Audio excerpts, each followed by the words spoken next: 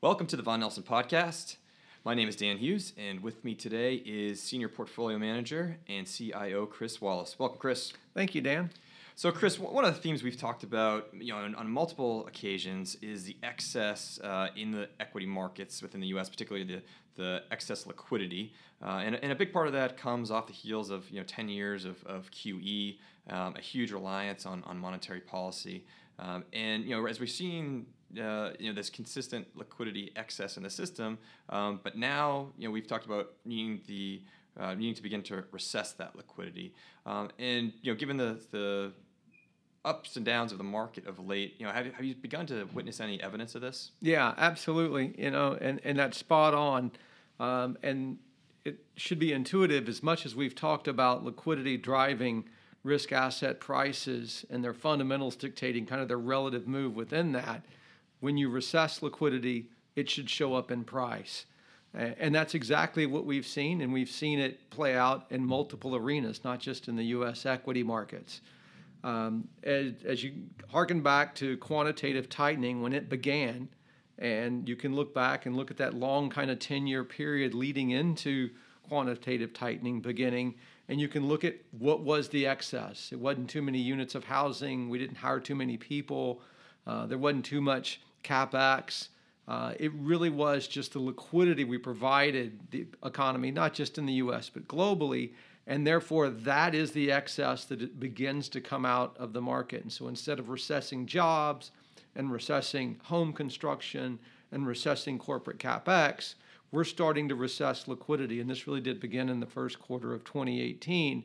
And that's when we blew up those VIX ETFs. They heavily relied on liquidity, and as liquidity began to retreat, they kind of blew up first. We've seen this evidence with the capital controls that China has put in place, and as that forced the retention of liquidity inside China to deal with their imbalances, we've seen declines in luxury real estate around the world in major city centers. Certainly we've seen it even though equity markets have been flat over the last 12 to 18 months. Implied in that has been multiple compression and a lot of volatility beneath the surface.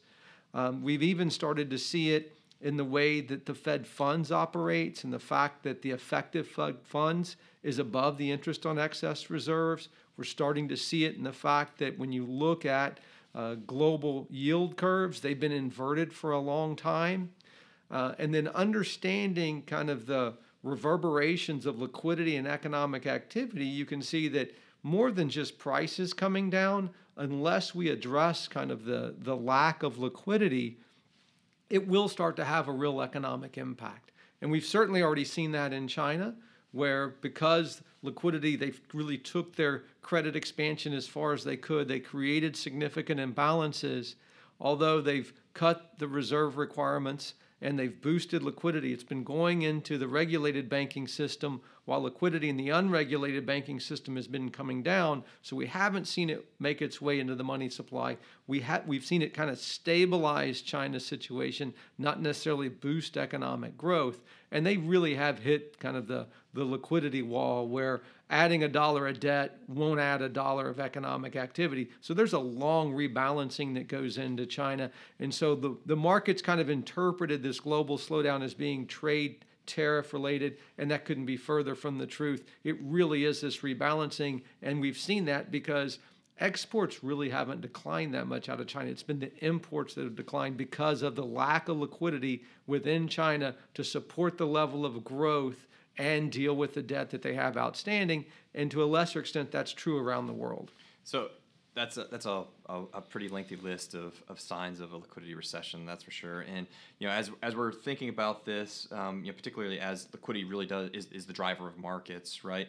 Do you think that this is why we've just experienced, like you said, the market's been basically flat over the last 18 months, but we've seen a 20% drawdown. We were up 20% year to date. Is this why we're experiencing these, not only just the more frequent swings, but just large movements? Absolutely, and it was specifically the cost of being able to hedge out dollar liquidity at the end of the September 2018 quarter going into October that withdrew dollar liquidity out of the system, caused the sell-off. If you need dollars and you need liquidity and they're not available at your friendly broker, friendly bank, or in the repo market, where do you get them? Well, you can always sell U.S. equities and grab dollars. You can convert those equities into dollars and use those dollars where it's necessary. And in and of itself, whether you need the dollars or if you're just a leveraged hedge strategy, you have to start de-risking as that volatility increases.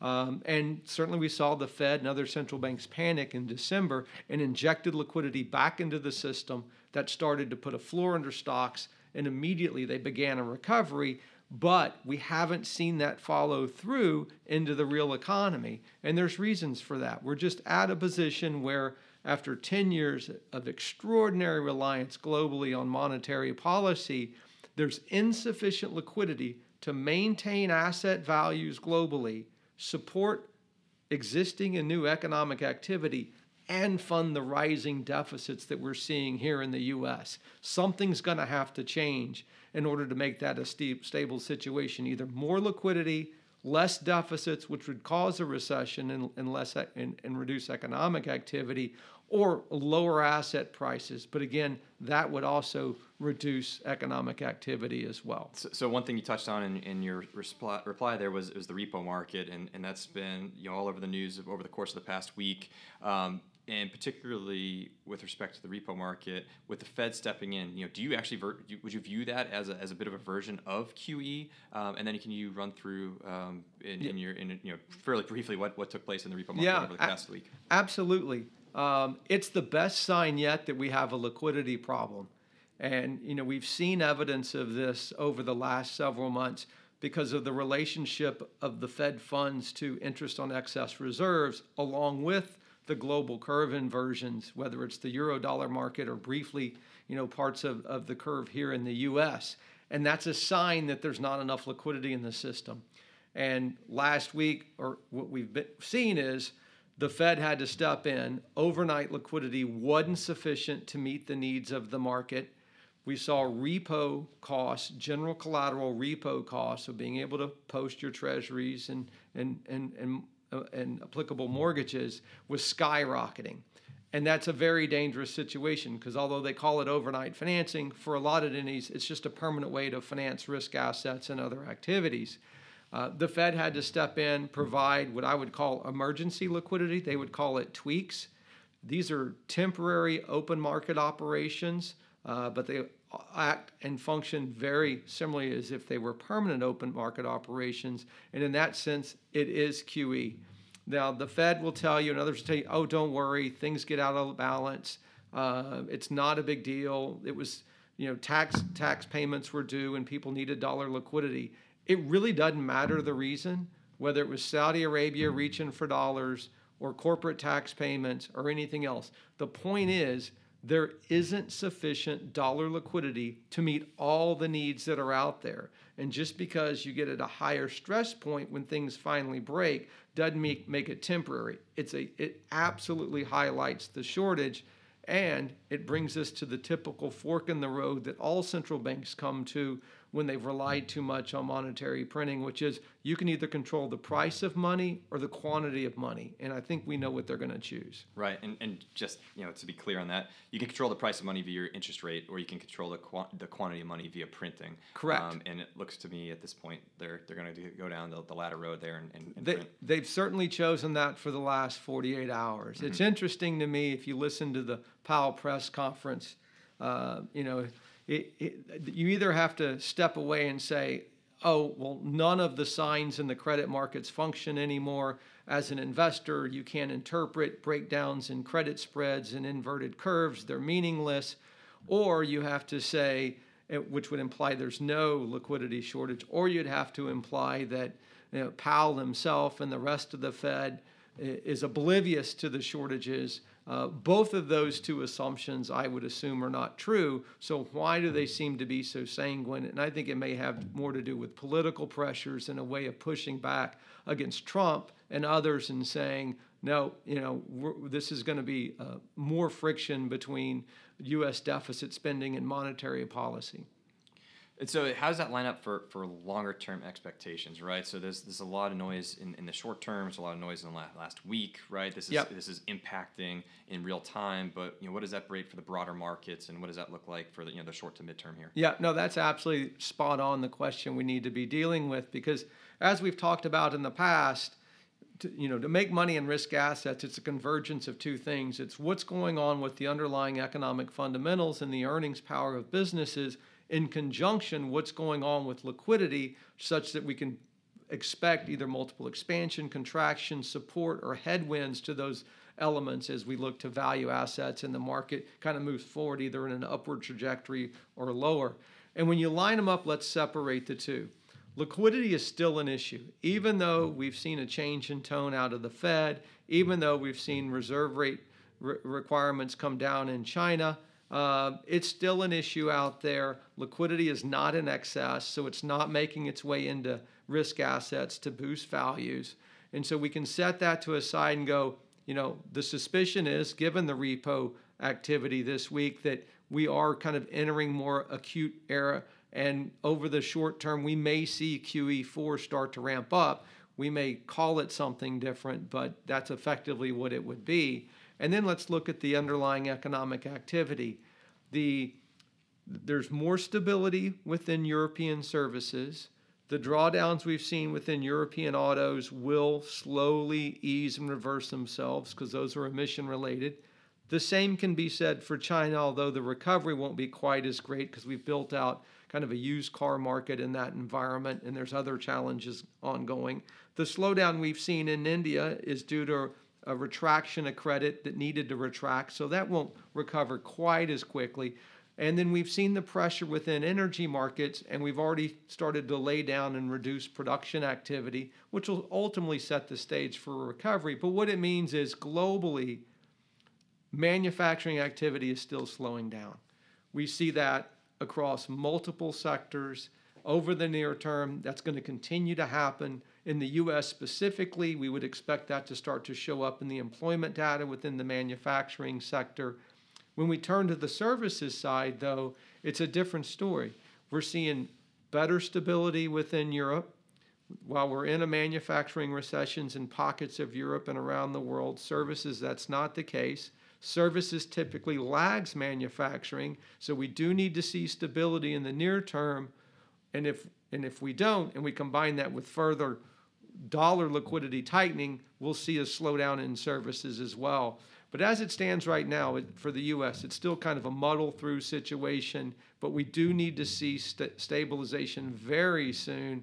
Otherwise, I would expect us to start kind of entering that vulnerable window where we could have a recession with just a minor shock, but we're not there yet. Right. So, I mean, we're at a pretty important point here at this juncture, and to avoid that type of recession, would you think that the increased liquidity that could be provided from the Fed would be enough to skate us through and allow, let's just say manufacturing to turn around, jobs to stabilize, and would this be a period where, what's a potential slowdown could help and reaccelerate? Is that a potential? I would say it's necessary but not sufficient. And the reason I would say that is we need the liquidity so that we don't put any more uncertainty in the market. We don't reduce CapEx. We don't pressure valuations because that just widens the uncertainty. At the same time, a lot of the manufacturing slowdown has absolutely nothing to do with tariffs and a trade war, although it's emanating out of China. China was in an economic bubble. They are appropriately so, restructuring internally, repositioning where capital is internally, and in so doing, their imports from others are falling at a fairly dramatic rate. That's not going to recover soon, if at all. That's just letting the air out of excess economic activity.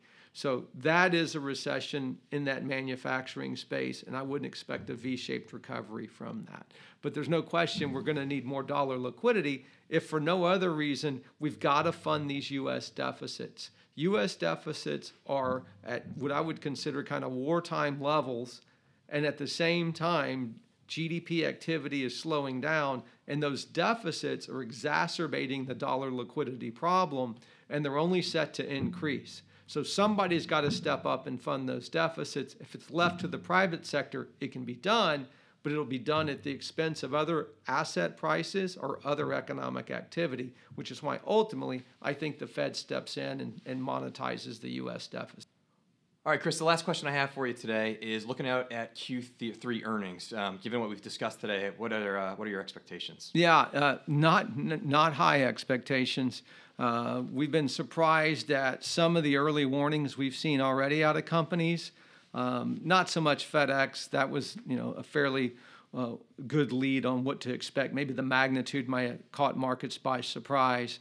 But the reality is we've seen companies warn well ahead of quarter end, which is a bit unusual because a lot of these companies will kind of back end load the quarter. So clearly they're seeing weakness out there. My guess is they want to get out ahead of it and make the announcements, and then the management and directors and officers can sell shares and get out before there's a correction underway. I do expect liquidity to tighten up near term, so I think that's going to be a challenge for markets.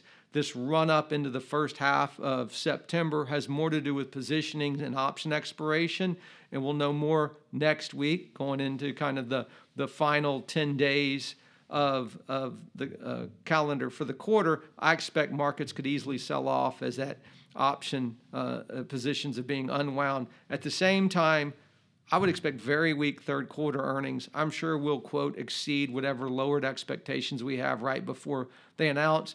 I expect very modest guidance going into the fourth quarter. If anything, I would expect fourth quarter to come down lower.